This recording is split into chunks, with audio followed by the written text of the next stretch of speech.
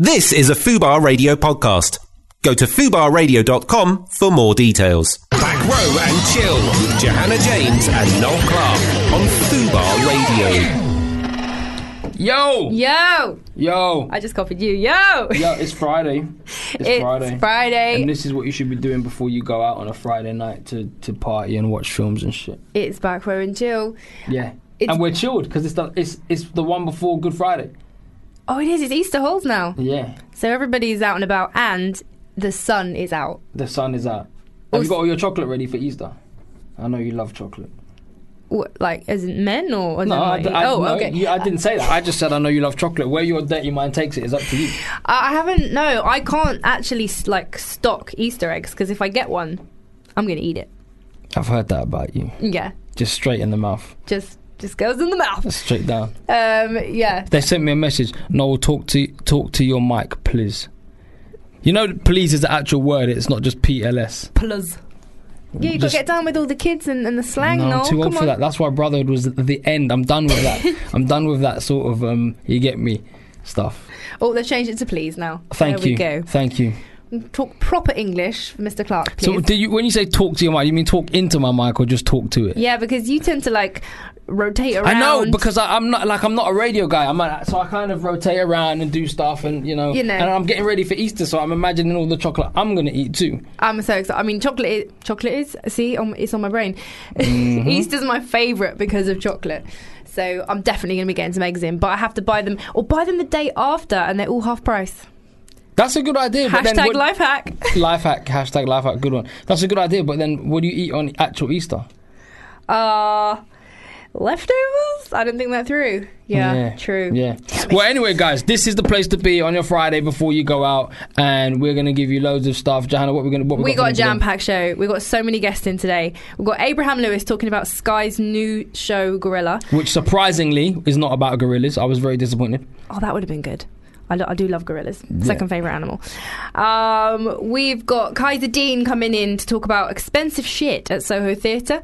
Yeah. We've got some of the cast from the Life musical in London. Lucy Patterson's coming in for film reviews. We've got entertainment news, competitions. Stay tuned for the next 2 hours, guys. Hell, that's good shit, man. And music-wise today, I think I've done so good. I've done 90s movie hits. Oh, my God. Okay, so I'm hoping that 90s movie hits. You guys will recognise a couple of these.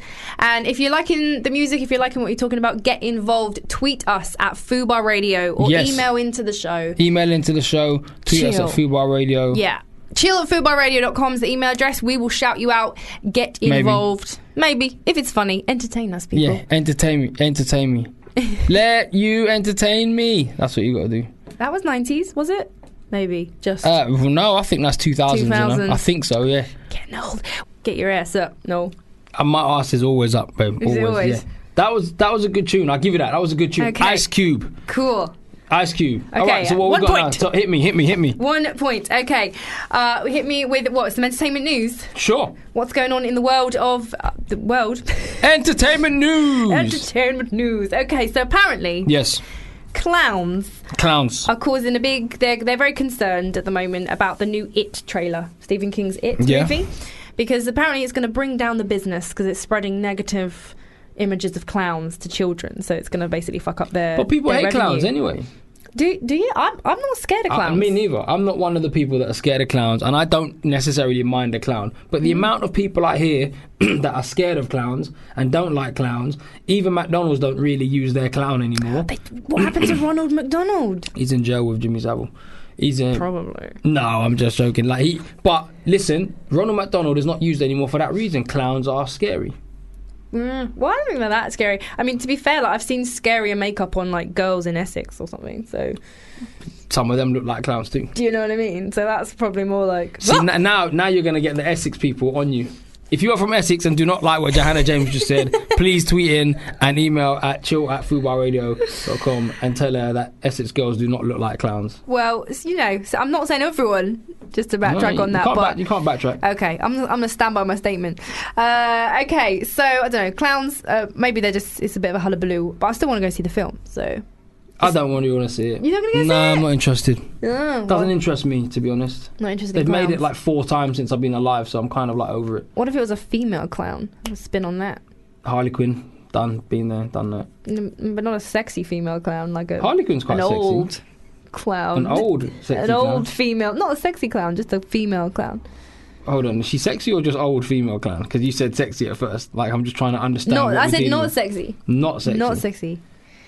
Doesn't have to be. Well, then she doesn't have to be a clown. That's just free. That's just scary. Just an old woman hiding in the sewer. That just follows you about. That's just, and you turn around, she's there. That's just scary. Cool. I'd have to punch it up. That's I'd be a like, film. listen, you're following me. I know you're following me. You come closer. Yeah. You're gonna get it. And This- she'll be like, yeah, what? No, not that. You're gonna get a fist. You're gonna get this fist. She's gonna. That's what I want. No, not there. In the mouth. She'll be like, I want that too. No. Yeah, there'll be problems. There's Noel's new film, everyone, called She's There. She's It's going to there. be out next Yeah. week. Right, so Barry Manilow Yes. been in the news. Wait. Do people even know who Barry Manilow is? People that listen to us. Well, you know, I have a friend who was all over Barry Manilow. She loved Barry Manilow. Shut up. Yeah, honestly. No I mean, way. we used to like rip her a little bit for it because Unsurprisingly. he is for. Wait, was your friend 70?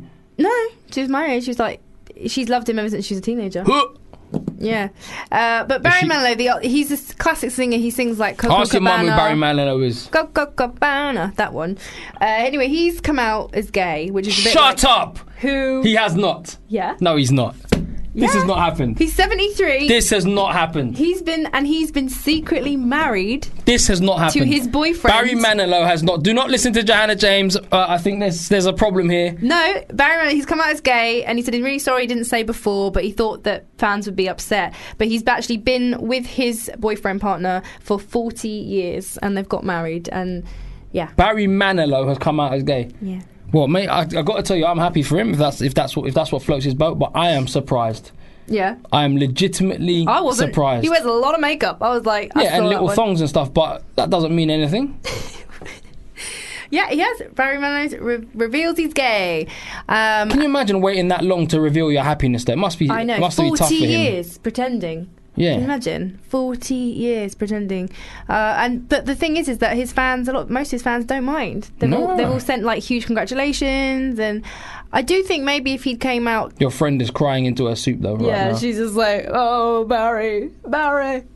It's interesting, isn't it? Like, why did he feel like he couldn't come out? I mean, society's pressure in our industry can be society's pressure and our industry can be very tricky with that stuff. But you know, he's paving the way. Well, I mean, I'm glad he's happy, but you know, maybe he should have come out before that. Yeah, you think so? Well, And been happy, then he could have been out happy. Him and Elton could have been out and about, hitting the town. Oh, yeah. Because Elton came out. And when did has Elton been- come out? Yeah, years ago. Like and he has was been like happy. one of the first. Yeah, George brilliant. Michael came out. Yeah. Rest his soul. Yeah, he should have joined the movement. He's a bit Yeah. late on the train, but Yeah. you know what? Maybe he thought, I'm going to give it some space, and then now I'm going to be all over I'll the give news. it 50 years. I'll give it 50 Give years. it 50 years, and now I'll be in the news. You've had Yeah. your time, Elton. Yeah. It's old news now for Elton, but now, ta-da, he's all over the news. Wow. So Shia LaBeouf. That genuinely was amazing news, by the way. Good, well done. Yeah. Yeah, You it was. shocked? I'm very surprised. You literally jumped up.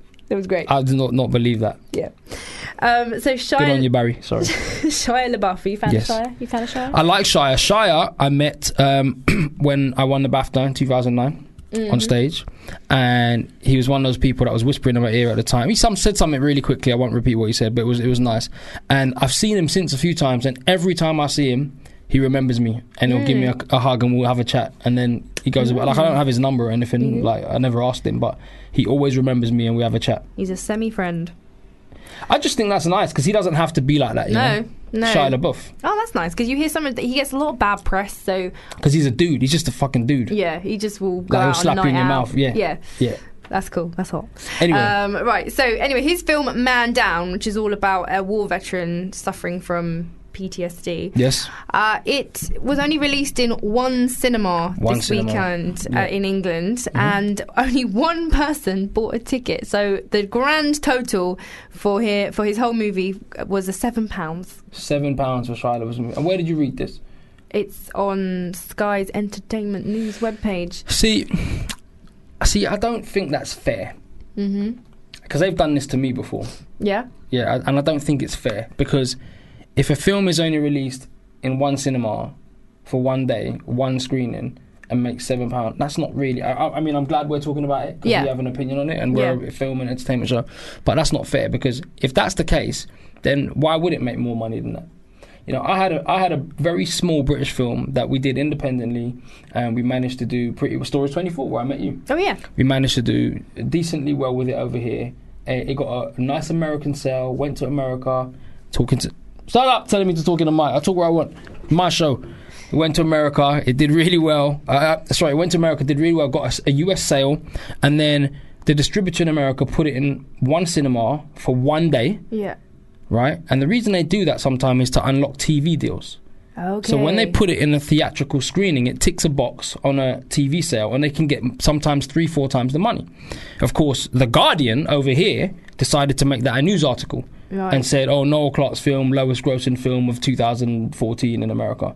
Now, that's a cunty thing to do. The reason being that, actually, if they had reported it accurately, that it was on one screen for one day, then that's not a surprising... And it was only put on to unlock a TV deal with no promotion, then it's not surprising. But they made out like it was a 10,000 screen release and only made like £14. Yeah. And that's not fair. No. So I don't think that's fair that it happens to Shia LaBeouf and that is news, and these guys should find actual better fucking news to report on. Yeah. But I wonder if that is they were saying that maybe that was a record, but then they also did put a list of loads of films that made less than £100 in the opening. Yeah, but there's caveat. There might be reasons for that. Yeah. So I'm glad you brought it up, and I want people to know that things are not always what they seem, and that's lazy reporting. Because it did seem a bit crazy. £7. Make £7? Yeah. But then also I was like, wait, it costs £7 to go to the cinema in Burnley? Come on, London. I know, man. I'm getting up there. Let's go to cinema in Burnley, everybody. Okay. We've nearly got our first guest on the show. Back Row and Chill with Johanna James and Noel Clarke on Fubar Radio. What a tune. Okay, so I've got 2 out of 10 2 so far. 2 out of 2 so far. 2 out of 2. 2 for 2. Yes. Craig Mack, man. Do you remember Craig Mack? No, too young. Do you remember Craig Mack? I don't even know that song either. I'm leaving this. I'm leaving. Why am I here? These people don't know their old hip hop. Come on. Craig Mack is a rapper. Was. I don't think he's not alive anymore. Do you know what? I think he probably still is, but I don't think he raps anymore. Okay, he's not like live on the scene. Okay, no. I see. Terms. He was like in the Biggie days and all that, you know. Oh, okay. Anyway, guys, we have got our first guest in the studio. Welcome. Huge welcome. Kaiser Dean, welcome. Is that how we pronounce it? Kizza. Yeah. Damn it. Kizza Dean. Kizza Oh, let's do that. Go again. Okay, sorry. Huge welcome to Kizza Dean. Kizza Dean. Expensive shit up in this motherfucker. All right. Talk to us. Tell us. Because you're here from Soho Theatre. Yes. Soho Our show is currently running. We opened on Tuesday.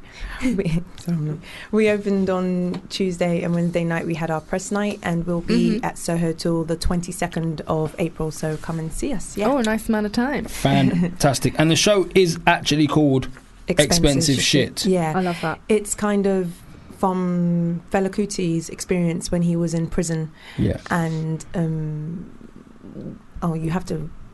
How do I make sense of it? Well, tell us what the show is actually about. Tell the listeners what the show's about. The show is about a toilet attendant who goes from her current world, which is in Glasgow, in the toilets, ladies' nightclub. Played by myself. The wonderful Tolu. Yes, I knew that. I was just getting you to say it. Yeah. Oh, thank you. Yeah. Please help me. Yeah. So and it has flashbacks of her when she was younger in Lagos, Nigeria, when she had ambitions of becoming a dancer and to get onto Fela Kuti's band. So she and her girlfriends will practice in the toilets, the routine, anything and everything, just so he can notice them and maybe go on tours with them and come out of their slum, their village. Basically, it was a way of escaping their reality. Sure. And my character Tolu, she's really in it for escaping her reality and making something of herself, and it just happens. And some other girls have some other motives, whether they want to be part of his girlfriend or his wife, or some don't want to be any of that. They just want to escape too, but they might be pretty and he might see that and look at them in different ways. Helping them themselves instead of helping himself. But yeah. And I find it really interesting. I mean, she must go on a journey if she was doing that job 20 years ago in Lagos, and then we start the play 20 years later in Glasgow, Scotland. I'm assuming there's a journey through there, but already for me there's a sense of without watching it, a sense of sadness that she's still kind of in the same job. Yeah, it's really sad because the irony of having to practice in the toilets of dancing and how to make her big dream to come true, and then now working as a toilet attendant and being paid, being manipulated somewhat by men to allow her to make other girls so vulnerable. Because basically in Glasgow toilets there are these two-way mirrors where men are paying her extra because the club doesn't pay her wages, so she gets an extra tip for men coming into the loos and looking at girls, and they tell her, make them pull their tops down, wear more lipstick. Basically they're just prying to see who they want to go and grab on the dance floor. Hold on a second. There's two-way mirrors in Glasgow toilets. Yeah, and this actually really did happen. In all Glasgow toilets? Not in all Glasgow toilets. In this particular shimmy club in Glasgow. This is terrible. I need to investigate this. What's the name of this club? Well, no. Our club is fictional, but it's based on the a real life shimmy thing. Club in Glasgow. Shimmy club in Glasgow. I don't think it's no longer called the shimmy. I'm joking. I want to go down there, but I mean, wow, that's amazing. Yeah. I mean, I personally, as a concept, immediately gets my attention. I'm interested because everyone's been to a club toilets, and to make a lead character of a play be which the toilet attendant, which normally is the person in sort of the background of your night, and you bring them forward, which is so interesting. And also, I think that they should do a show. You know, like 24 hours in A&E.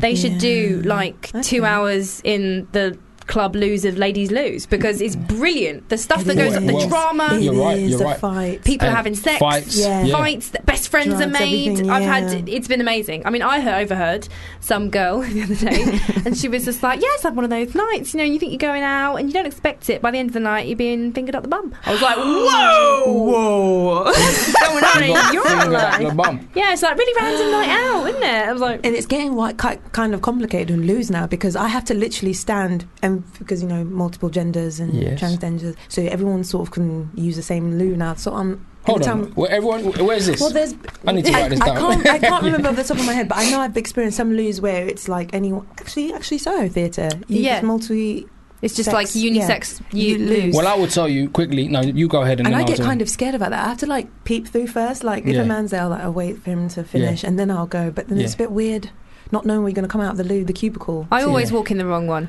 Always at like on the motorway, because I'm tired of driving. I'm not thinking. I just walk in, and I normally it's quite late, and I get there, and like I sit down, and like there's urinal in front of me. I'm like, not for me, is it? Yeah, but some places, I mean, they're going to have to start having more than 2 toilets. It's going to have to be, cis male, cis female, hetero, trans. It's going to have to be like eight different. I wish it was that instead of anybody can go, because just you get those random people who can be a bit scary. I would tell you, have other genders. It's strange. I would tell you, Supper Club in Amsterdam. Supper Club. Yeah. Okay. So I was in Supper Club in Amsterdam, and I go downstairs to the toilet, and firstly, there's 2 big things, and one does say men and one does say women, but I look in the women's one, and there's almost like a big island in the middle where people are sitting and talking, and like everyone's in there, and I'm like looking at this. I look at the sign, look down, hold on, there's men and women, or maybe they are, I don't know. Then I look at the men's one, same sort of thing. I'm like, all right,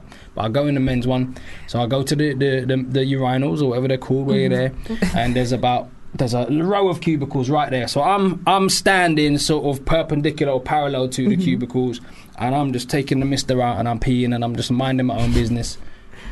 So there's detail that my imaginations. I'm seeing everything. You're seeing it, right? So I'm there, and the doors are tomorrow. I'm a writer, right? The doors open, and girls come out. Girls come out of the cubicles.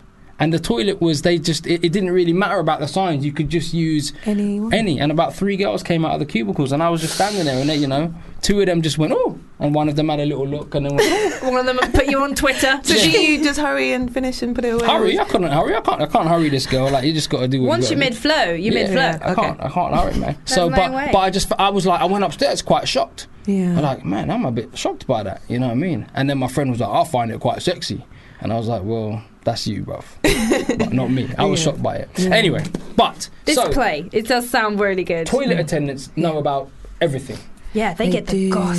They hear everything. Yeah. It's funny because after when I was touring in Glasgow, I went to a few clubs after just to the tour, letting our hair down, and I literally saw my character. I saw. Did you speak to them? Yeah, I was like trying to do like, "How are you alright?" Like one I couldn't speak to because it was just a bit too surreal for me. She could see, like she had her own story. Like I was like, this is probably what my note's been from my director. This is what that weight, that look she has. Like she just wants the night to be over and done with, but yet she's got to do this pleasantry with me. Like and doesn't really want to look at you. Kind of looks up and then back looks down. And I was like, and I was really trying to. The other lady, I was really trying to befriend her. She was more welcoming. Like, you should. You look nice. And I was like, she's saying things I say in the actual. It was just mad. It was techniques, maybe techniques to get a bigger tip and stuff like that. Exactly, you know what I mean? exactly. So you're never sure if they're sincere or. Exactly. It's interesting. I never go to the Louvre, my purse anyway. I'm just literally leaving with my girlfriends, and I'm running in just to. But then now I'm so. If I'm going there, I literally have to give something. I have to give some sort of change. Yeah, I think the men's guys are balling because we always got our trousers, so there's always money in the pockets. I didn't know that they had a men's version. Yeah. Well, we wouldn't know that, would we? Because we don't really go in there. Yeah. But there's a male version. Rumour has it. Spray you a little aftershave if you want it. So how would they do their hustle then? Because So you walk in. You walk in. You go as soon as you've like peed and then you wash your hands. Bam! They're there with the hand towel. Boss man. Like straight away. You're like. And they're just there, hand towel, and they dry their hands, and then they sometimes even you'll put your hands by the water and they'll put soap. They'll squeeze the soap. You're like, all right, bro. Then you finish, you're like, boom, hand towel. Then there's a selection of like aftershaves or whatnot that you can spray. Lollipop, mints, gum, sweets, whatever you want. The same thing. Yeah. The same thing, but just boys. But so interesting, because like Johanna said, I never thought about a play. Yeah, I love that idea. Bringing the sort of the smaller characters in the real world and putting them in the front. I love it. Turn it on its head. Brilliant. So if anyone does want to go and check it out, it's at Soho Theatre. Yeah. Expensive shit. It's on until Saturday the 22nd of April, so you've still got plenty of time to go see it. Yes. So go and check it out, people. Go and watch it. And Expensive Shit, Soho Theatre, which is on Dean Street in Soho. And I'm opposite there nearly every day. Yeah. Okay. I might come. You do matinees? We're going to do a matinee on Saturday. Yes, you would do Saturday. I'm not done on a Saturday. That's my. No. That's my. It's an hour though. It's an hour and 3 minutes. So do you get in early and do a little rehearsal thing, little run through? Like, yeah, we used to in Glasgow tour do run throughs because it moves so fast. We have dance and we have singing. I might come peeping and run through. I'm only across the road in Soho House. Yeah, come see us. We would love to have you. Well, thank you so much for getting involved and coming down the show. Thanks. All the best of luck. Are you performing tonight? Yes, I'm going. Okay. Oh wow, go and get ready. Guys, anyone who's not doing You're About Soho, go to Soho Theatre tonight if it's not sold out and see Expensive Shit. Okay, and just one more thing before I go. No, Clark, I think you're amazing. I thank you so much for Kidulthood. When I saw that movie when I was younger, it just like made you want to work in a toilet. No, not at all. Always wanted to act. I was in Identity at the time. Wow. But like I wanted to take my craft that much more seriously, so I enrolled in drama school. Thank you for Kidulthood. Oh, no problem. Amazing. You're welcome. Thank you very much. Cheers. All right. Brilliant. Cheers. Thank you so much. See, people do like me, Johanna. It's only you that doesn't. Well, thank you so much. Apparently, Lucy Patterson doesn't like me. I forgot she was from Essex. And she's coming in. She's like, Johanna, you are bang out of order. Yes. Yeah. Thanks so much. It is Friday. It's Back Row and Chill. We are with our second guest, so welcome very much into the studio. Woo! We've got Sean Williams and David Albury in the studio. Yes, from the Life musical. The Life musical, not play. Musical, The Life. Welcome, guys. What's up? How's it going? Say hi. Yeah, good, man. Hi. Good. We're good. So this is a big Broadway musical that has now come to the UK, right? Yes, it's the UK premiere. It was on Broadway 20 years ago. What? It's vintage musical. Yeah, big time. Okay, so tell us a little bit about the musical. Well, it centres around Queen, who's a country girl from Savannah, and she moved to New York with her boyfriend Fleetwood, which is David, and she has dreams and aspirations of a better life, and it doesn't quite work out how she plans it. She kind of gets herself like sucked into this life that she didn't agree to.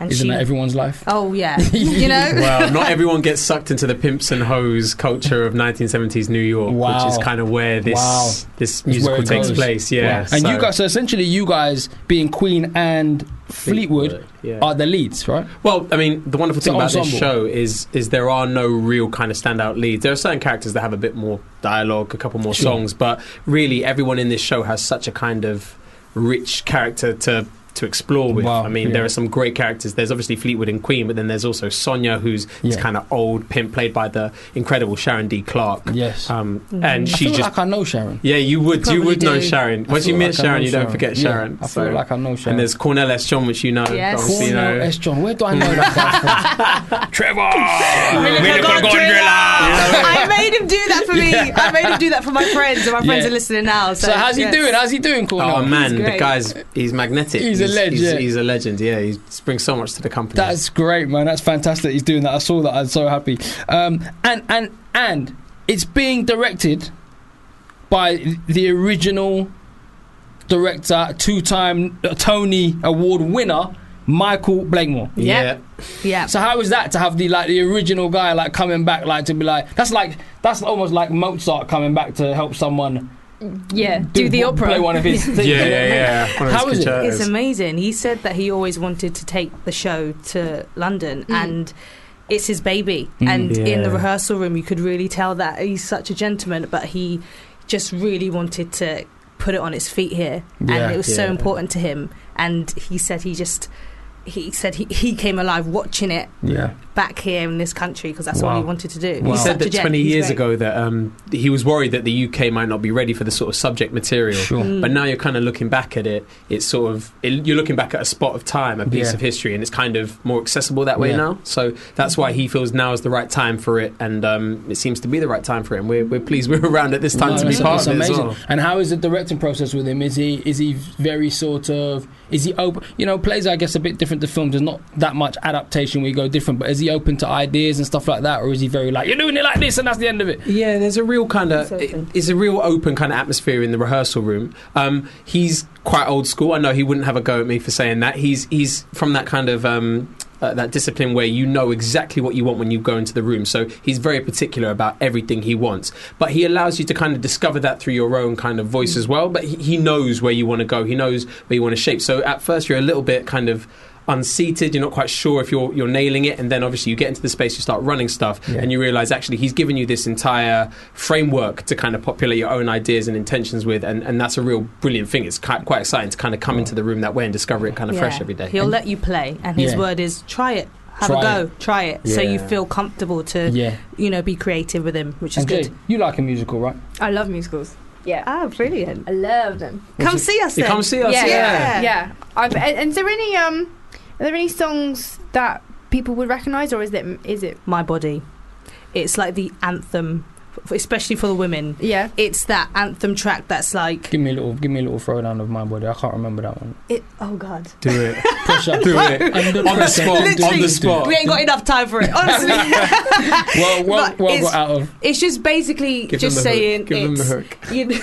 In this world of like. Give me the damn hook, girl. My body is my business, and my business is my. Oh, I know that one. business. I've heard that one. I love that. I love it's that. just saying it's Love the my voice, body. brother. I love Oh, that. cheers. Hey, if I'm nothing, you should come to see this show. I tell you, the voices in this show are off the charts. Oh my gosh. Wow. Off the charts. Yeah, everyone is so talented. Yeah. It's such a great score as well for people that have big voices, and it's great. Cy Coleman, who did City of Angels, who did Sweet Charity, it's this wonderful kind of rich. There's even this section, it's kind of just an interlude section between scenes in the second act where it almost takes on a reggae vibe, and you're thinking, this guy, where's he drawing on his influences from? I mean, it's got everything for everyone. It's a huge score. Fantastic. And it's on at the Southwark Playhouse, in case you didn't mention that, for a whole month until the 29th of April. So that's the last Saturday of this month. We're in April already. That's really scary. We are. I know. Jeez. We're in Time April. flies. Times I'm like, what the? It was just New Year, and then now it's. I know. Surprising. It's scarily. Someone's like stealing the years or the months or whatever. But you know, when you get over 18, the years just go. But when you're a kid, like summer was like the longest time. You thought like you were playing out forever until you heard your mum go, get home, and you'd run home. Now catches you off guard. You're blinking like it's Christmas. You're like, what? Yeah. Next Christmas. That's why you got to populate life with the sort of things you got to do, like come and see the life. That's see the life. Yes. You see that? There's a plug there, smooth, seamless you plug hear that, there. listeners? Great musical called The Life at the Southwark Playhouse from March 25th, which is gone, till April 29th. Please make sure you go and see it with this great cast, and of course you'll get to see Uncle Curtis. You love that. And just a little bit about how you got involved, like the audition process. Did you guys audition, or did you know people in the show? How did you hear about it and get involved? Offers, straight offers. Okay, so my agent just told me I had an audition for this show called The Life. I didn't know about it.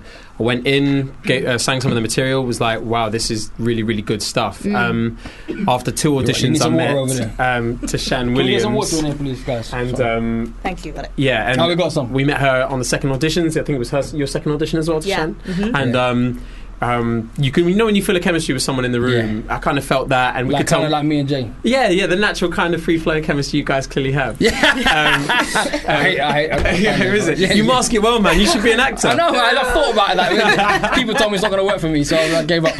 No, but it felt really good. I liked the material, and when you get great material, it's a joy to audition for. Yeah. And fortunately, we were the first choices. We heard that everyone was actually the first choice that they got. It's fantastic. Kind of quite rare you get that. They was going to tell you that anyway. Well, no. That's what I thought. I'm joking. Come on, crushing our dreams here, man. Yeah, but no, and that's wonderful, and you can really see that because everyone inhabits their characters so well, and it's so spot on. And Tashan's a dream to play opposite. Musical auditions. Have you had many musical auditions?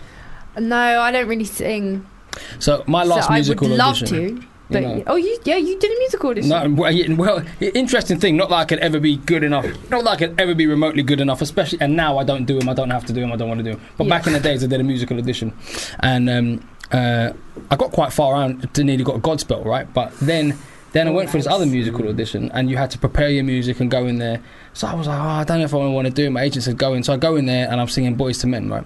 So I'm like, I'll make love to you. Big tune. Right? Big like tune. You want me to. Right? So I'm singing this thing, and I'll hold you tight. And I'm trying to hit these notes that are just nigh on impossible for me to hit. So my eyes are closed. I'm like, all through the night. Right? I open one eye, and the fucking people are cracking up laughing. Like they're belly rolling. One of them's nearly off the chair. That's laughing their heads off. And I was like, came out of there, I was like, called my agent. I was like, never. Don't ever send me up for musical again. Never again. Yeah, never again. So that was my embarrassment at my last ever musical audition. Well, you know what, man? Maybe the game's ready for you now. No, I think like my voice is terrible. It's all right. I should just stick to what I'm doing. Don't worry. Emma Watson in Beauty and the Beast auto-tuned her to perfection. Really? Was she like... Yeah, don't worry. Hold on. We've got a question here from Lewis in Glasgow, so we'll go to for all of us. Okay. Would you guys ever go naked in a play? I really like the sound of this one being your show. I might have to take a trip to London from Lewis in Glasgow. Well, Lewis, firstly, do take a trip down from Glasgow and bring some friends, have a weekend up and see The Life. But to the question, would you guys go naked in a play? On stage? Live. Freebird, full. No hiding behind leaves. Everything out. I've always wanted to do hair, and there's a bit of nudity in that. And... yes, with that kind of license, with a play like that, a musical like that, I should say, yes, I would. So it depends on the content of it, but yes. Yeah, absolutely. Sir? But you're lucky to get me with clothes on today, man. I walk around most of the time without clothes on, so I mean, if the material's good, but you know what? I'm getting that vibe from here as well. It's like it's kind of cool. It's kind of cool. Yeah. Johanna James. I think for the right role, and also I would definitely just want to have a chat with like the lighting guy. Hide the cellulite. Because as long as I was well lit, yes, you could do something like clever with that. Because I went to see Full Monty, the play. Not the musical, there was a musical and then there was a touring play which I saw, and that was really good because they did go all off at the end, but the way that they lit it, you literally saw for like a second but then you saw outline, and it was just like a really good way of being naked on stage. And I was like, yeah, I'd do that. Well, Lewis in Glasgow, I have done it. Have done it, yes. You've got everything out. Everything out. What was that for? A play called Talking About Men, which was at the Oval House, and then toured like Liverpool, Liverpool, Leeds, Huddersfield, Nottingham, blah blah blah. And it was a play set in saunas, and there was like about 5 or 6 cast, all men, and we had to go naked. So everything, willy out, everything full on the stage. And some of the venues was like big, like about the size of the studio. So you're like, them front row girls are like, they're seeing everything. Intimate. What you ate for dinner last night? You know, they could do the braille if they wanted to. They could be like, braille. You know what I mean? And in some places it was like that. In London, fine. You know, in London, no one batted an eyelid. Everyone was kind of like, you know. Then you go Manchester, it's fine. Then when you go Nottingham and then the men get naked, you hear, come and get out of here. Let's bomb o'clock this down. That's all you heard. And when you went to Huddersfield, it was like, yeah, get your cock out. Like, it was different audiences. Brilliant. Huddersfield girls were reaching for it. Do you know what I mean?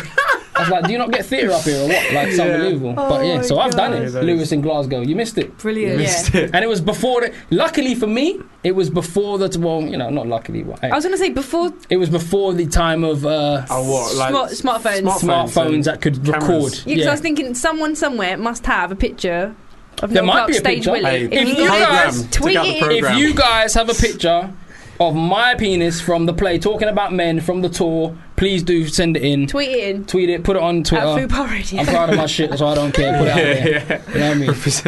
Represent. Brilliant. Well, thank you so much, man. guys. This is cool. Right, we've got our next guest in the studio. So, a huge welcome to you, Abraham. Do you want to just introduce yourself? How's it going? We're good. Friday afternoon. And how are you yourself? I'm very well, thanks. Yeah, what's happening, man? You're doing well, aren't you? Rising star of 2017 and all that malarkey. Yeah, fingers I was crossed. one of those many years ago. They were so wrong, obviously, clearly. What are you laughing at? Just, No, great. So tell us, you are in the new Sky One or Atlantic? Atlantic. Sky Atlantic, the big channel. Sky Atlantic show Gorilla. Yes. Now, before anyone gets disappointed, like I was, I just have to tell you guys out there, the show is unfortunately not about gorillas or any sort of zoo animal. But, Abraham, please tell us what it is about. It's about, the story kind of follows a couple, an Asian woman and a black man, who are drawn into radical activism in 1971. And it's a kind of what if the British Black Power movement really took off. Wow. Yeah, well, I mean, it did take off, and I think there are a lot of stories that haven't been told. Sure. And John Ridley's shining a light on them. But this is fictional, but with the background of sort of background of the real history of things that happen. Now, this might surprise a lot of people. You are neither an Asian woman or a black man. No. So, what wonderful part do you play? So, the two guys, the couple are sort of hunted by a character played by Rory Kinnear, who is an amazing actor. His dad was great too. Who is the head of what was called the Black Power Desk. And this is a real desk that the Special Branch Police had to deal with black activism. And they got police who were sort of brutalised in what was then Rhodesia, now Zimbabwe, and took them to London to deal with black power activism. So you can see where their bias lay. Yeah, where their mind was and all that kind of stuff. And I play his son, and Rory's character is caught up in a whole lot of shit, basically. John Ridley's so great because he kind of, someone looks really nasty and looks like they do really horrible things, and then he shows you their life. Shows you why they might behave the way they behave. Exactly. Oh, I love that. Why are monsters? Why do people become monsters? And that kind of thing. It's kind of like when you watch a film and someone's doing something, then you think, oh my god, they're horrible. But then when you watch their life, you kind of understand. Maybe might not agree with what they do, but you might kind of understand a little bit where they're coming from. There's a quote somewhere that, like, if you really know someone, you'll love them because you know exactly why they behave the way they behave. I don't know if I agree with that quote. There's a few people I just I'm just not going to like them no matter what. Do you know what I mean? So that's great, man. And when did you shoot that? And are you looking forward to the release? You must be looking forward to it. We finished November, I think. Late November. I mean, it's weird because I've done a film and the turnaround on that still hasn't come out. We shot that like a year and a half ago now. So the turnaround on this has been quite quick. Well, so Sky it's been nice. Quick, we'll get onto that film in a minute. And one other thing, people might not know, guys that are listening to this wonderful show Gorilla about this black activism in 1971 fictional story, and it's Frida Pinto, isn't it? It's Frida Pinto in it. What guys also you should know, which might help you, not that you should watch it just for this, but the executive producer and one of the actors, of course, is Mr. Idris Elba. So this show has a good pedigree. Abraham obviously is a fast up and comer, so you guys should definitely check this out. So tell us now also, we're all going to try and tune into that show. Tell us about your film that's coming out. Oh, so this is it's called How to Talk to Girls at Parties. And are you good at that, are you? No, I'm terrible. I don't Still believe that. haven't learned. I don't believe that. It's good. You don't need to do anything. Just stand in the corner and look pretty. They'll come to you. Pose. Yeah. There's a writer called Neil Gaiman who's like a fantasy writer. American Gods. Yeah, so great. And he wrote this short story about 2 teenage boys going to a house party and meeting aliens in 1977. Wow. And it's the director called John Cameron Mitchell has taken this short story and blown it up. And it's now 3 boys and a lot of aliens and Nicole Kidman. Wow. And it's a crazy story, but I think absolutely brilliant. And you're I'm one really of the brave. one of the leads in it. Yeah, the short story follows 2 boys. Yeah. One sort of quiet, one more loud, and the film has made it 3. So I'm kind of the loud one. I bring them into the party and and get everyone going. Fantastic. And that's shot in America. That was shot over here. It's set in Croydon. I don't know what, but New York, sort of New York artists talking about Croydon and stories from Croydon. I think it's brilliant. But they came over and shot. Well, that sounds great, man. Representing South London. Yeah, South London, man. And so when can we see Gorilla? When does Gorilla start? Gorilla comes out on Thursday next week, I think. April 13th. Yeah. April 13th. And I think all 6 episodes are coming out at the same time. Oh, Sky's busting on Netflix. Yeah. Good. Yeah, so great. you can binge it all the way through. Love that. Yeah. Very, very exciting. And so what else have you got? Have you got anything else planned in the sort of the pipeline? I'm trying to write a film at the moment. Oh, that's what I love to hear, my friend. That's what I love to hear, mate. Do it. I'm telling you, man, it's the way forward. Because sometimes you know what it's like, man. We all know what it's like. We're actors. Sometimes the phone doesn't stop ringing. You love it, and then one day you're like, hold on, what's happening here? And the best thing to do is just create your own stuff, man. Exactly. Yeah, I love that. Yeah, I've sort of watched a film called The Lobster and a film called Her. Oh, I heard about that. Yeah. And I saw Lobster. I saw Her. I love Her. Really weird romantic stories set in a kind of future world that's not too far from our own, but still a little bit different. And me and my friend are trying to do something.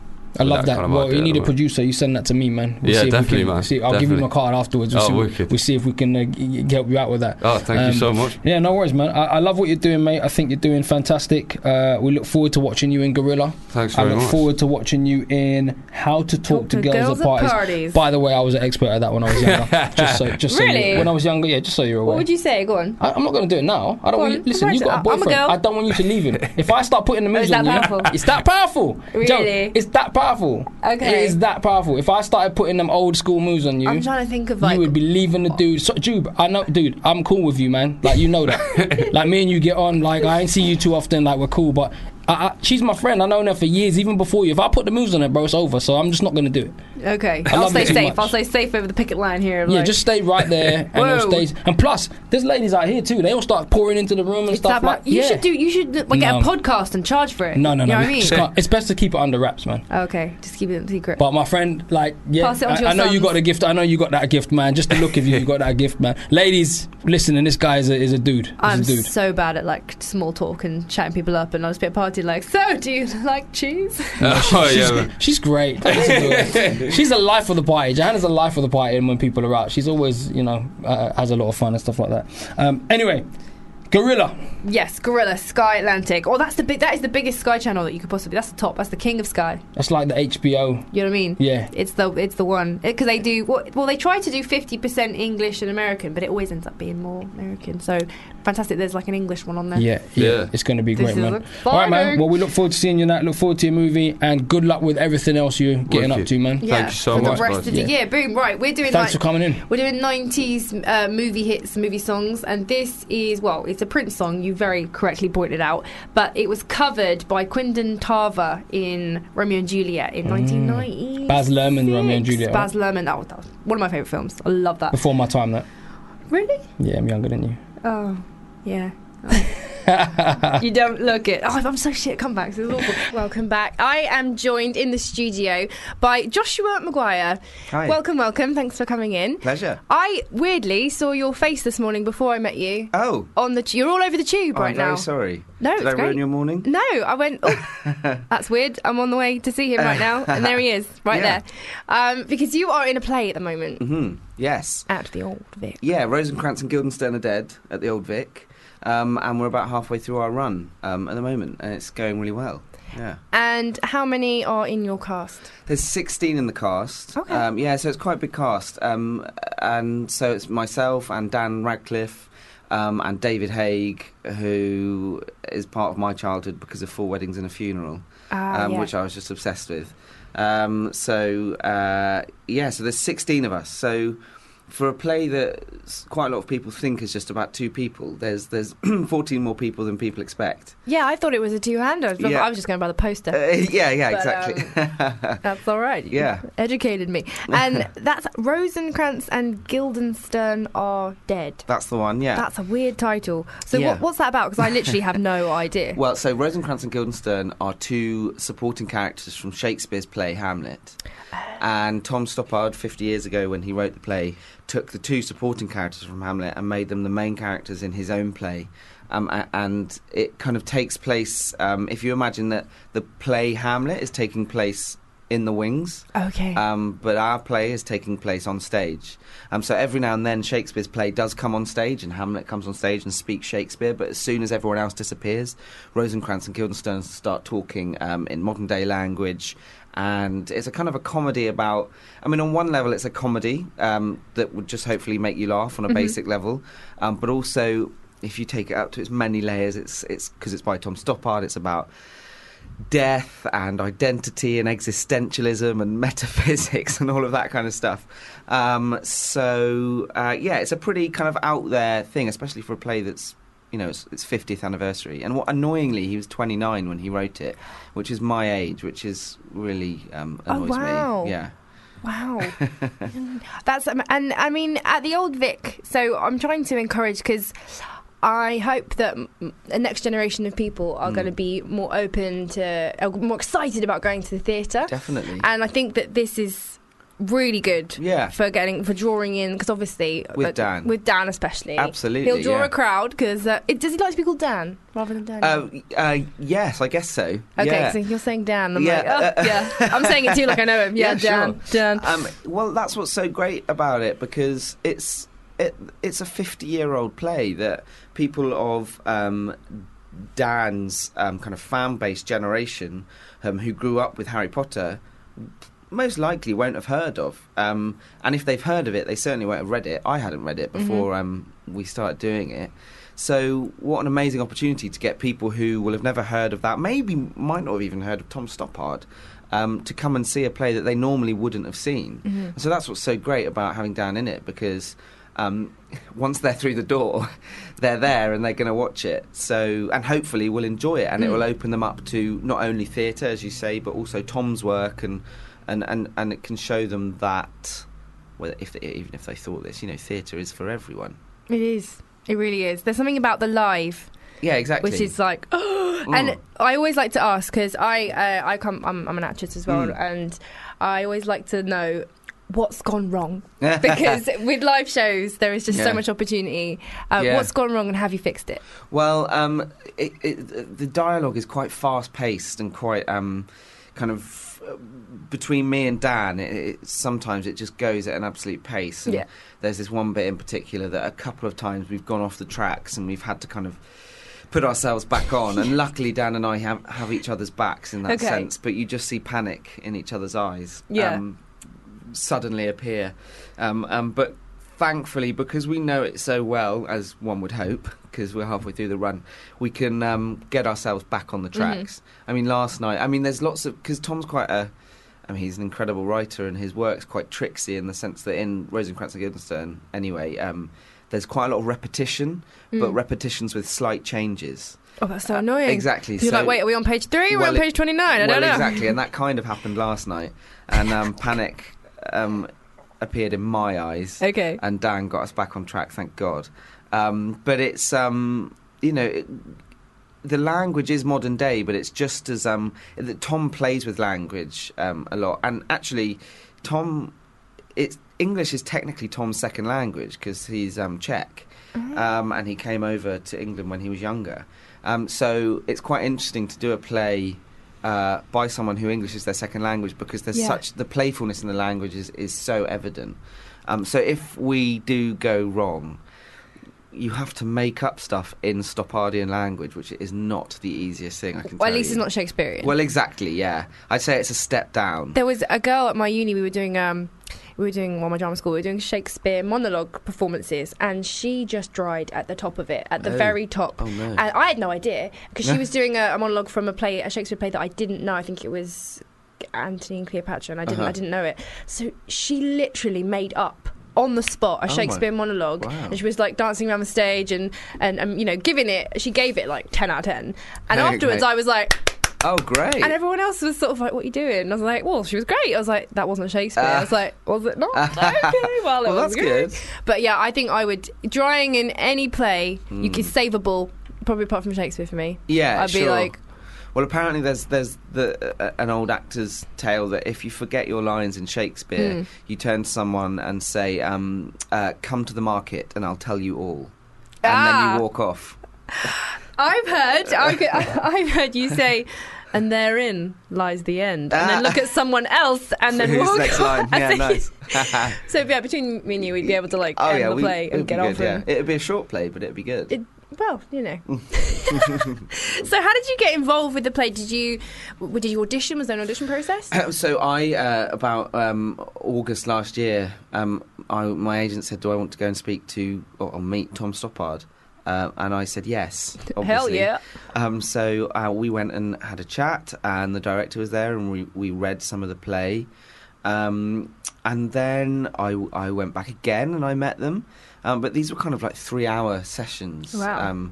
In a room in some like kind of like, you know, you hear about those members clubs in Soho, like not the new ones, like the proper old ones with oak panelled walls. It was like that. If anyone just tuned in right now, they'll be like, what? There was a 3-hour session in Soho. Yeah, exactly. There you go. Yeah, at a members club. Kinky. Yeah, exactly. Sadly, it wasn't kinky, or maybe not sadly. But no, it was. So that was good, and then it went kind of quiet, and then they were looking for someone to kind of play the other role, and then I got a call saying they think they might have found someone, and actually Dan and I have worked together before. I worked with him on a TV show he did called Young Doctor's Notebook. Oh yes, yeah, I remember. and so we already knew each other, and he came to see a play I did, and I went to see a play he did, and then I did a play at the Donmar Warehouse called Privacy, which was a new play, and then that play about 2 years later went to New York off Broadway, and Dan played my part, and I was called by the director of that play, and she said, "Oh, we're going to do it in America, and we think we've got someone to play your part." And I just said, "It's not Dan, is it?" She said, "Yes."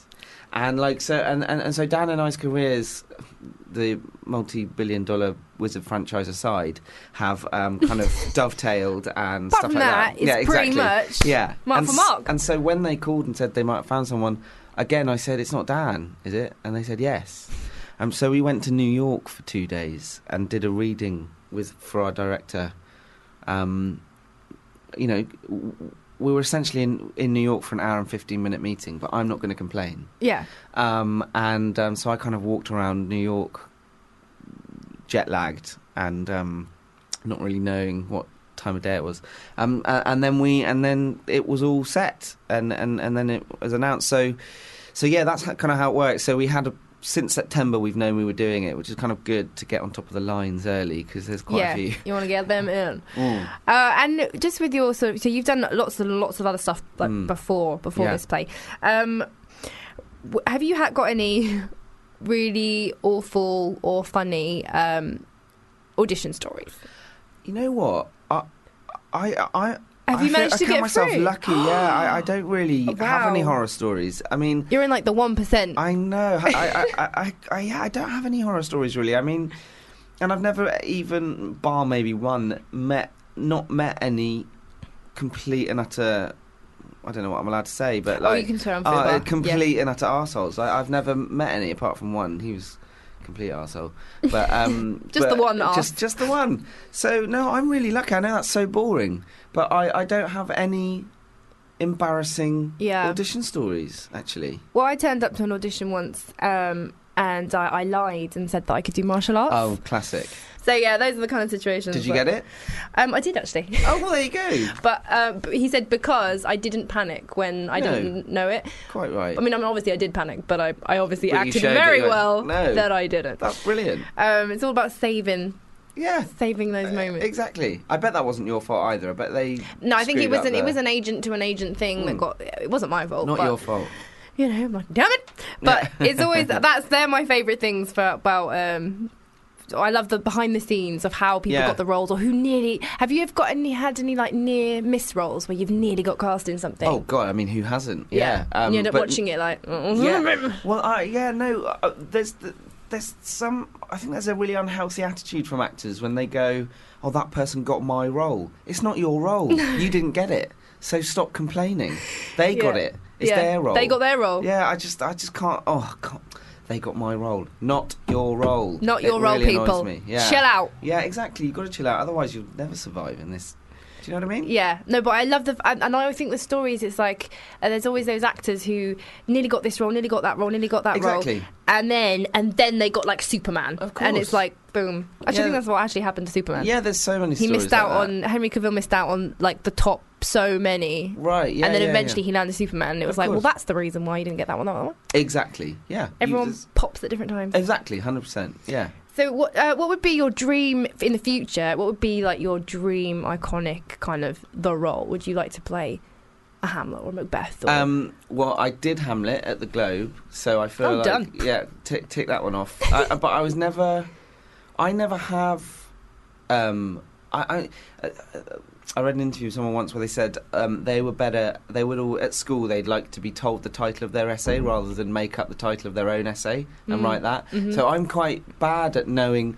I like it when people tell me. Do you know what I mean? Like, do you want to play this person? You go, oh, sure.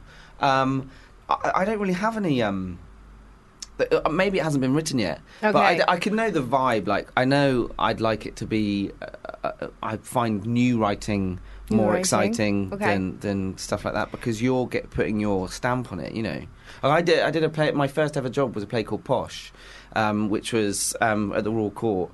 And, that's just about to come on again. With all female, just next door. So, and that was all. Well, it was just a group of lads around a table at an Oxford dining club, and that was amazing because we originated those roles. And when you do a new piece of writing, your involvement with the writer is so crucial that you have a hand in creating those characters. And that's what's amazing when you go and if you buy, play texts, at the front of the play text it says this production was first produced in so and so, and then if you look down the cast list, it can be an amazing array of names. So that kind of stuff would definitely be my favourite to do. And do you sway more towards like comedy or drama? I'd say if it's probably not necessarily taste wise, but what I end up doing is probably comedic. But I love mixing up. Someone asked me said to me the other day that the characters I play on TV tend to be nice and stupid, and the characters I play on stage tend to be horrible and clever. That's really. I don't know what that says about if a camera's closer to my face, maybe I look nicer close up. Yeah, and I can look on stage. I don't know. What does that say about me? It's a very confusing CV there, isn't it? Yeah, exactly. Yeah. Well, on the two sides of my life. Would you ever think about directing or going into another side of it, or are you firmly on the performer? I don't know, really. Maybe. Yeah. I think as you grow up and you have more and more experience of it, you think, oh, maybe that would be something I'd like to do. But at the pressure, I think, of directing or something like that, I mean, at least as an actor, you've got one thing to worry about, whereas a director, you've got multiple things to worry about, especially on a film set. I know Dan, I think. Dan's very keen on at some point directing or something like that. But he's grown up on a film set. He will know a film set inside out. You know that for sure. Yeah, exactly, and how it works and what does work and what doesn't work. But at the moment, I'm very happy where I am. Yeah. Yeah.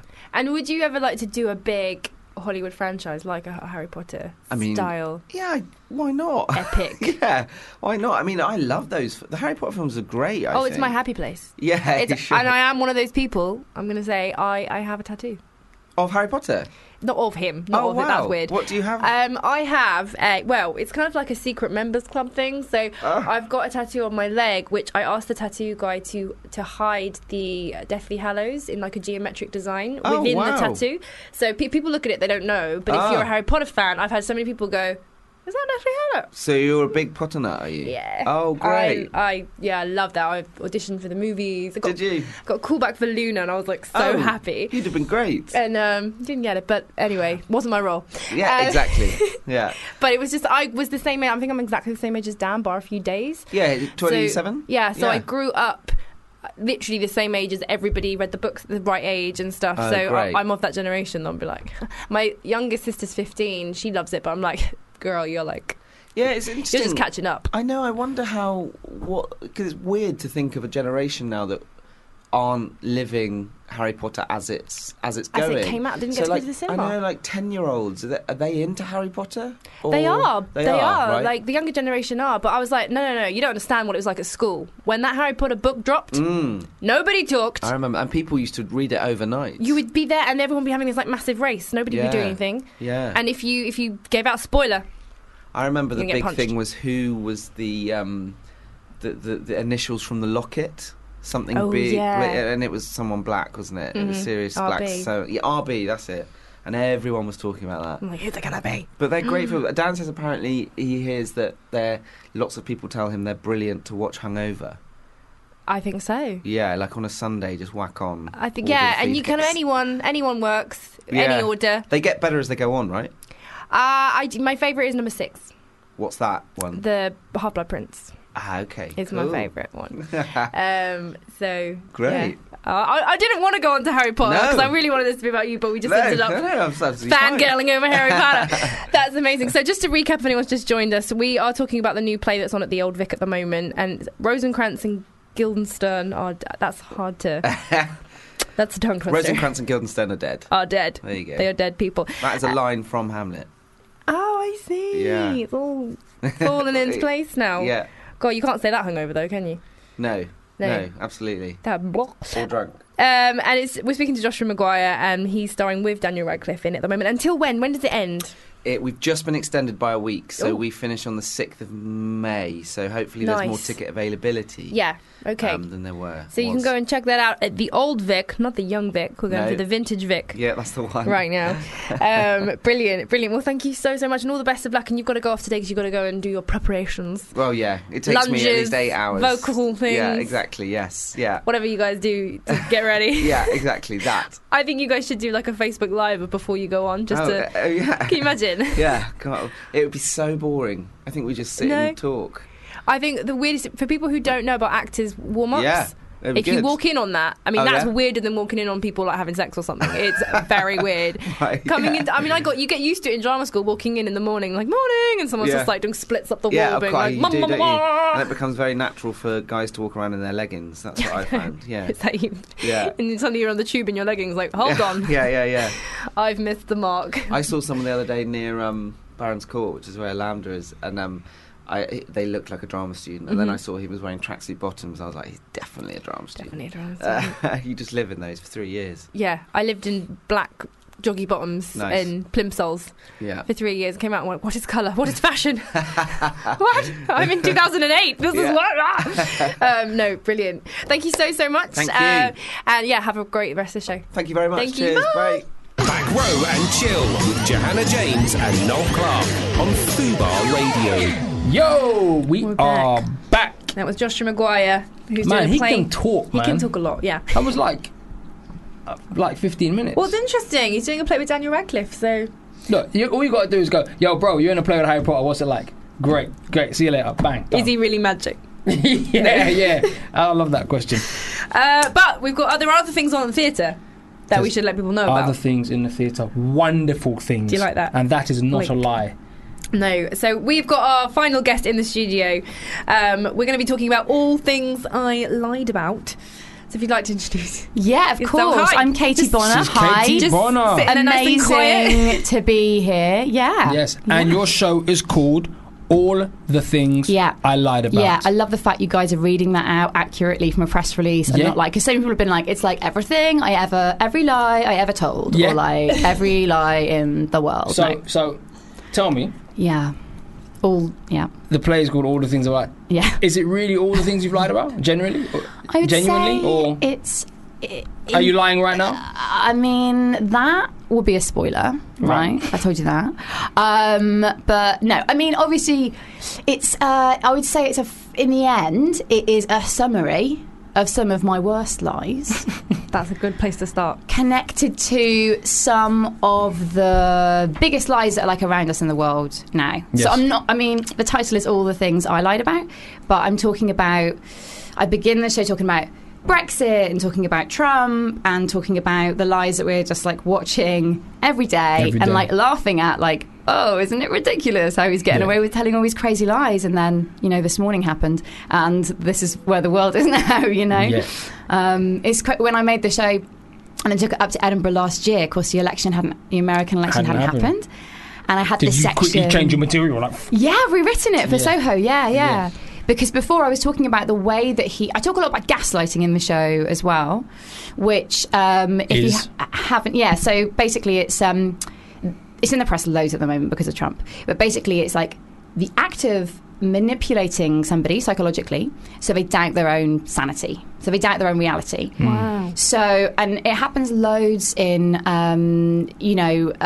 relationships and in situations where there's a power struggle between people, basically, and Trump does it quite a lot to the world. So essentially, for example, when he when that tape was leaked, the pussy grabbing tape was leaked, and he issued this apology, he uses the same kind of tactics that an abusive partner in a relationship would use to try and like maintain power and like manipulate tell you why it's okay that he said it. Yeah, why it's okay that he said it, and also like why we're wrong for being offended by it, you know, like to make you feel. And he'll say, you know, hey, I never said I was perfect, so what are you bothered about? Like, this is the real world. Are you perfect? Yeah, exactly. And also, Bill Clinton did worse things. Okay, well, that's okay then, you know. That's like throwing shade in other people. Totally, all the shade in other directions. Back at you. And by the way, Obama's not born in America, blah, blah, blah. Yeah, exactly. And all the shade he threw on Hillary. About things, you know, she has so much thrown her way that, by the way, I think wouldn't have happened if she was a man, or wouldn't have had the same resonance if she was a man. Agreed. But that's another conversation. But Agreed. you know, he's using the same tactics that an abusive partner would use in a relationship. This particular thing, gaslighting, is something he does a lot. He's doing it now with this whole fake news spin, you know, because actually if people in America / the world begin to think, and we all know that what we see in the media around us like isn't perfectly accurate, of course we do, we're not idiots, but at the same time a lot of people are. Some people are. Some people. But I really like to give people the benefit for doubt in as much as like we have a sense that what we're being told isn't like. But by him saying that everyone else is fake and actually putting out there, they're fake, that's fake, it makes people start to think, well, maybe he's right and maybe he's real and maybe he's telling the truth. Yeah, exactly. And even if you don't believe him, this is a scary bit, even if you don't believe what he's saying, it confuses. It creates confusion, it creates conflict, it creates like big conversations, it creates noise. And all the noise that he creates means that he is like just slowly being able to like bypass essentially like the voice of any opposition to him and just like assert his version of what reality is. Which sounds super dark, but like I genuinely think it's happening. It's happening. It's on the news. But yesterday's one was interesting too because they said, oh, there's chemical attacks here. And then the day after they're bombing everyone. It's like, well, hold on, wait. Am I sure that actually was who who told me it was? Because I didn't, you know, I don't know that. There's so much. This morning I was listening to the news, and there's so much of the language they were using just sounded so like, what's the word I'm looking for? It sounded so it didn't sound definite, basically. You know, a lot of the very language, vague. Thank you. Exactly. It just sounds vague. It sounds like, there is strong suggestions that. I mean, I'm not accurately quoting, but I'm hearing a lot of that language around things, and so I am talking about things. Probably just went off mic then.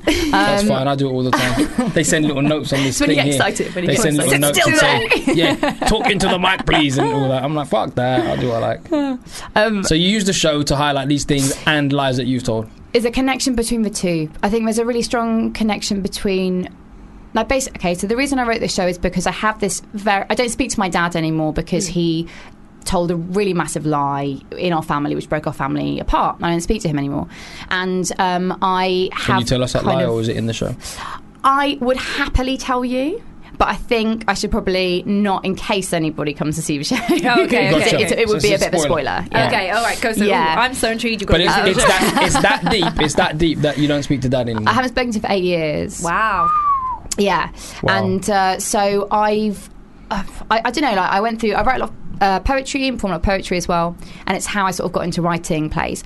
And I just every single poem I wrote would end up being about my dad in some way. So I thought probably should write a show about that. The flowers in the meadow, and I'm gonna kill Dad. Yeah, exactly. Going out for Mackie D's. I hate my dad. Having some interesting play there. Interesting play, Bonner. Exactly. Deep. So I thought I should probably write something proper about it.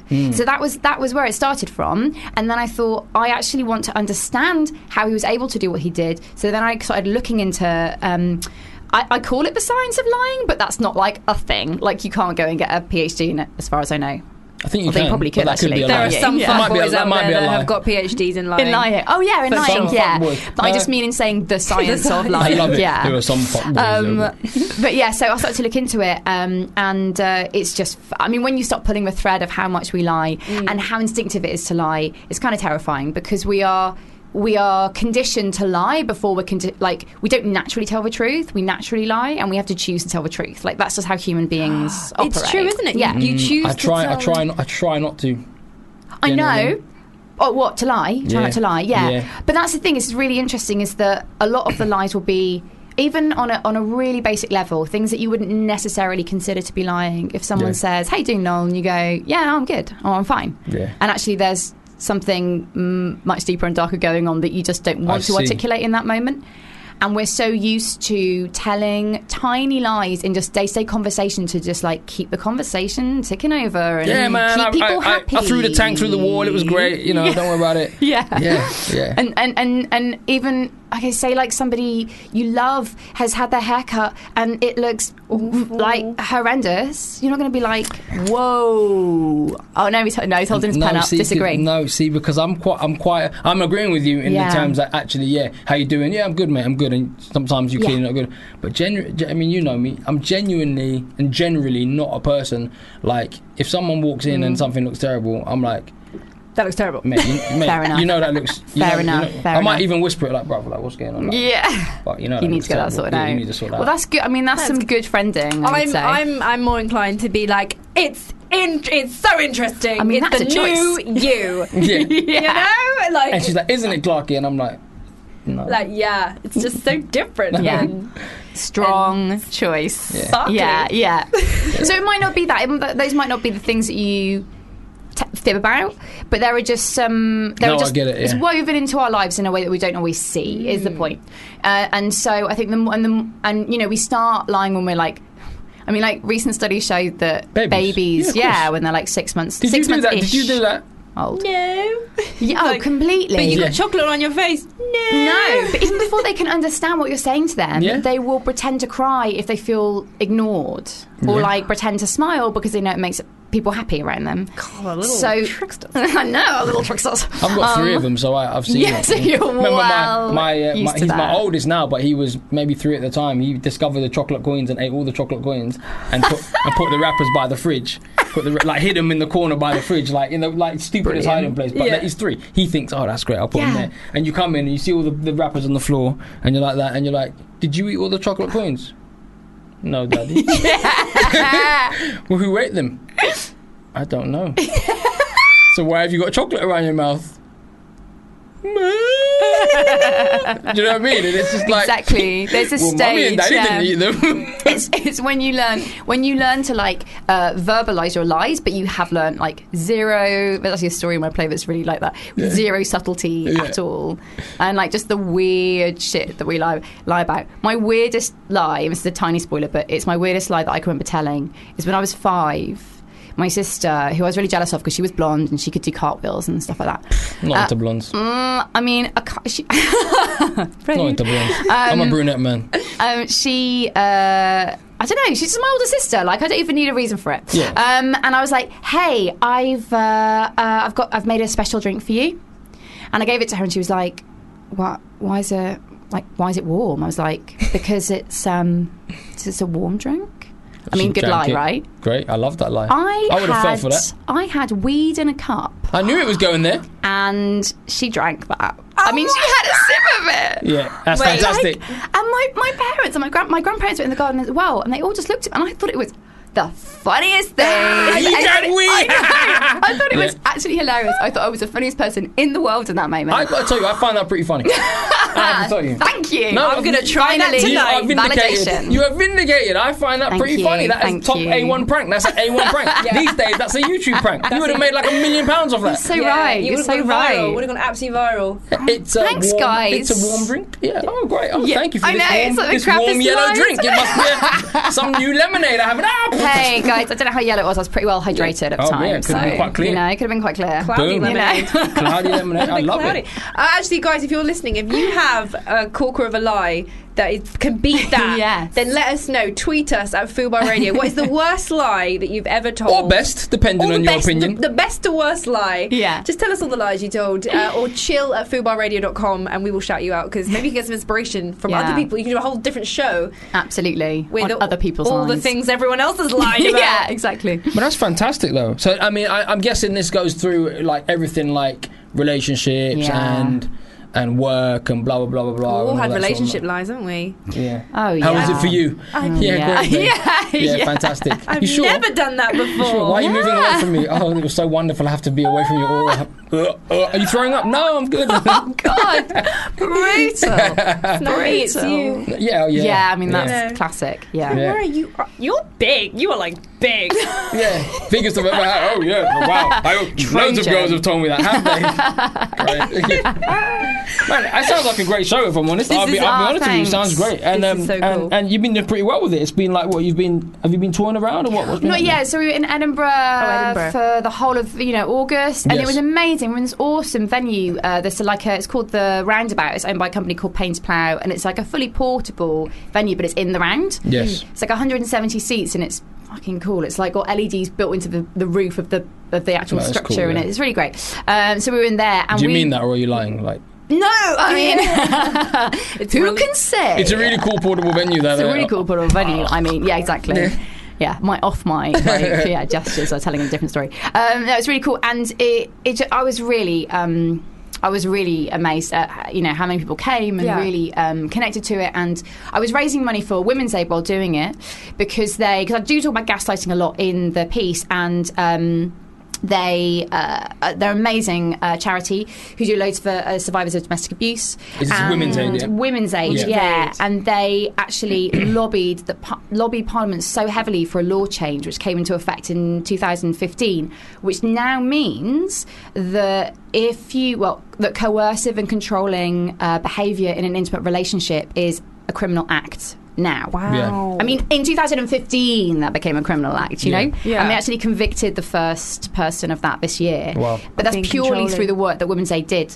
So anyway, so after the shows, I would go and collect money for them, and people shared some really amazing stories with me about things they've been through and about experiences they'd had to do with gaslighting or within relationships or things the show had, that they've related to in the show. So it was a really cool experience. Have you thought about, not a humorous question, a serious question, have you thought about, because what you're saying I think is quite important, and actually I don't know if it's because I was raised by a single mother or just because of the writer in me, and I always like to understand things, but I think have you thought about doing a book about not just your thing but what you're talking about, some of the stories you've heard about gaslighting and the controlling things, and because I think it would be much like Vagina Monologues many years ago was quite important Yeah, and that's it is true. quite important. But Yeah. like I feel like what you're saying, it could be you could have like a book of stories of people's stories, and you could like stories by Gaslight. Yeah. Oh, I love that. good. You could forward it and do Can a I bit take this, guys? do a bit of funny stuff. Start gifting you. Do a bit of funny stuff. Tell your own story. Then they tell their stories, and then you know. I do. That's actually a really amazing idea. I'm writing a book, but it's a fiction book, and it's a YA book, and I'm really writing it because it's a book that I would have really young loved adult, as a by the way, teenager. guys. If you anyone's I was sitting there like, what? She's like, right, it's a YA book. I'm into that. YA.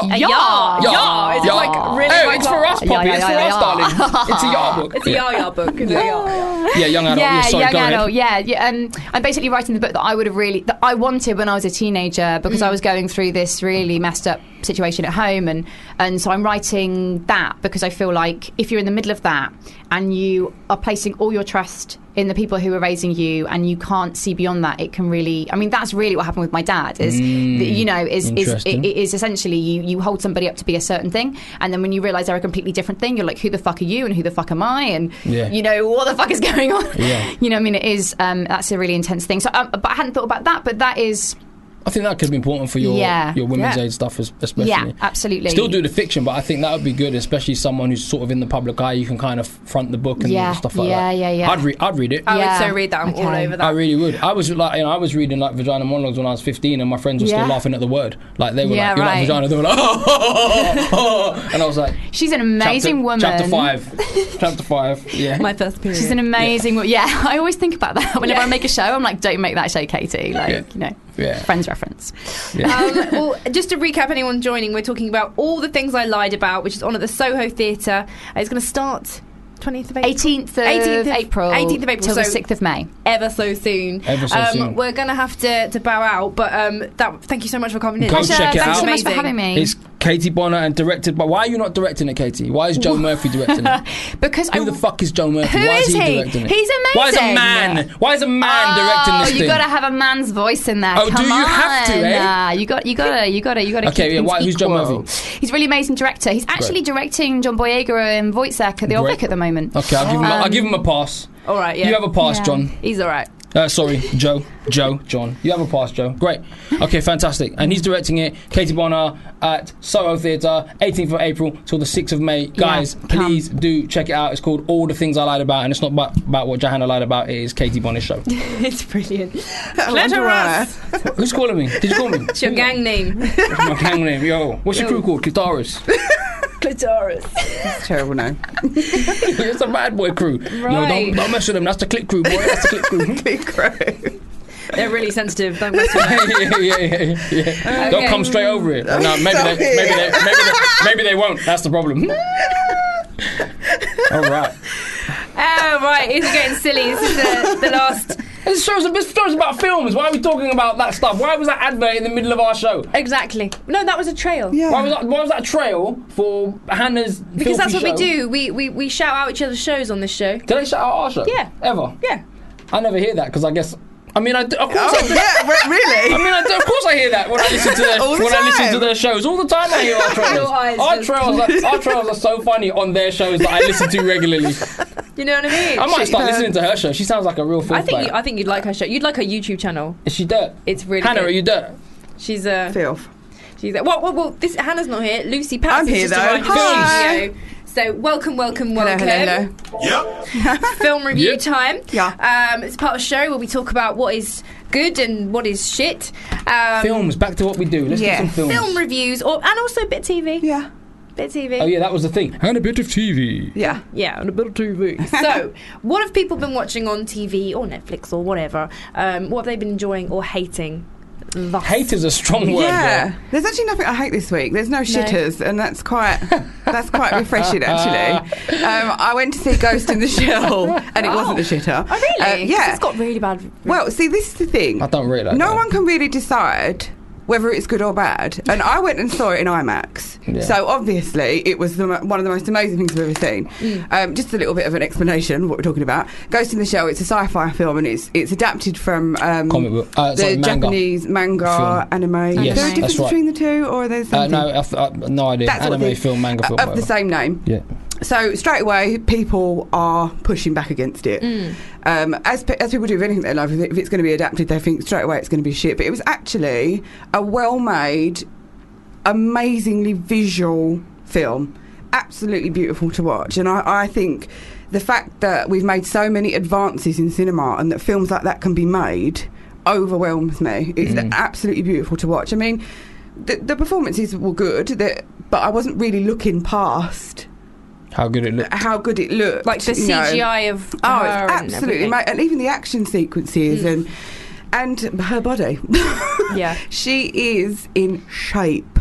But Scarlett Johansson, I'm talking about, by the way. Her body a CGI sort of please don't ruin it for me. I hope it wasn't. It didn't look like it. I mean, at times, obviously, if there was effects like bits coming off because she's a robot, then maybe it was. But when she was actually moving, that's the whole thing.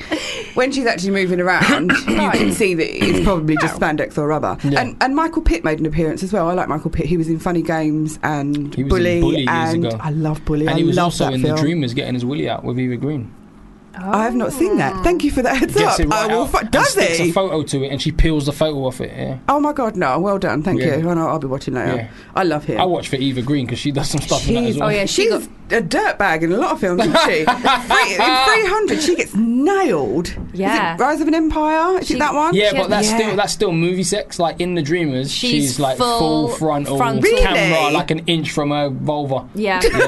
Yeah, it's I mean, it put her on the map for not necessarily. I don't think she's chuffed about it though. I think like since then she's really picky about what she does. Yeah. She does in terms of that. Well, Michael Pitt doesn't seem to be picky about what he does. No, watch it. You'll see. I'll watch it. I'm hoping that Michael Pitt will now make a return to mainstream. Maybe cinema. He doesn't want to. He's a good actor. He probably doesn't want to, but I think he's absolutely off the scale. Yeah. And really, if I'm honest with myself, they probably chose him because he looks a bit like Scarlett Johansson. Right. And that's quite important in the story once you've seen the film. So, but yeah, everyone should go and see it, and go and see it in IMAX if you can. It's visually stunning. And it's the director Rupert Sanders, isn't it, who directed The Last Planet of the Apes and did a film called Prison something. Yeah. Did a film called, I don't remember what it was called.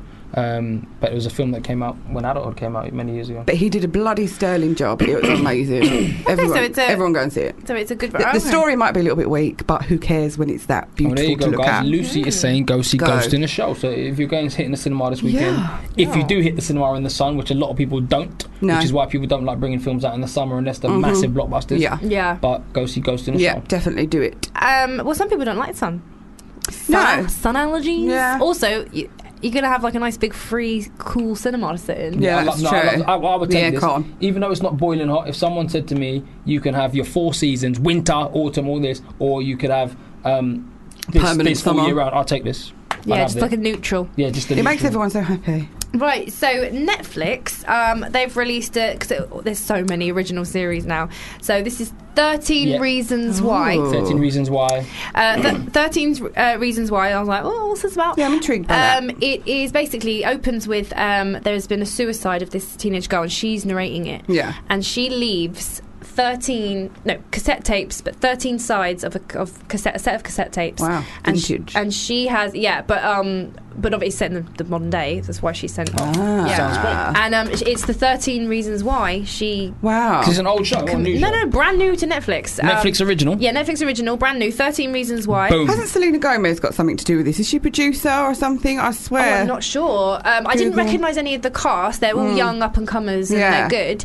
And it's about this guy who was a friend of her. Who found I think he was a little bit in love with her. They were friends, and it's a mixture of the modern day tapes that he's listening to, and then flashbacks of her story. Oh wow! And you can tell, and she sent them to specific people in the school who had a reason to do with her death. I think it touches on sort of bullying, and so she 13 Reasons Why. 13 Reasons Why. She gets with one of the jocks, and then the jock takes a photo, sends it around the school. So it's all kind of getting into that, but it was enough of a really good. I only saw the first episode.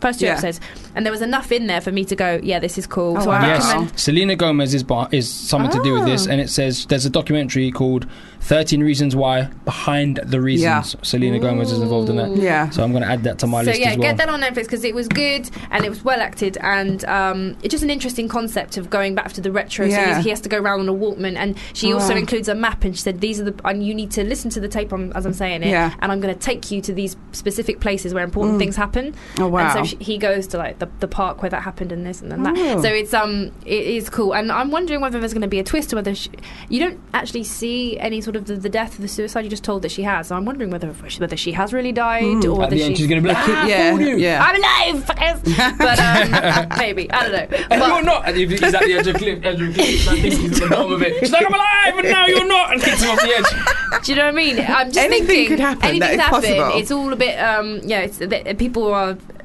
Because you're seeing the modern day and then the flashbacks, so people change characters. It's all brilliant. Is it weird that I just thought of a whole movie while you were saying that? No, it's not weird. Something just popped into my head, an original idea. That just happens in your brain. You churn them out now. Yeah, something just popped into my head. I'm like, that'd be a good film. Anyway. Note it down.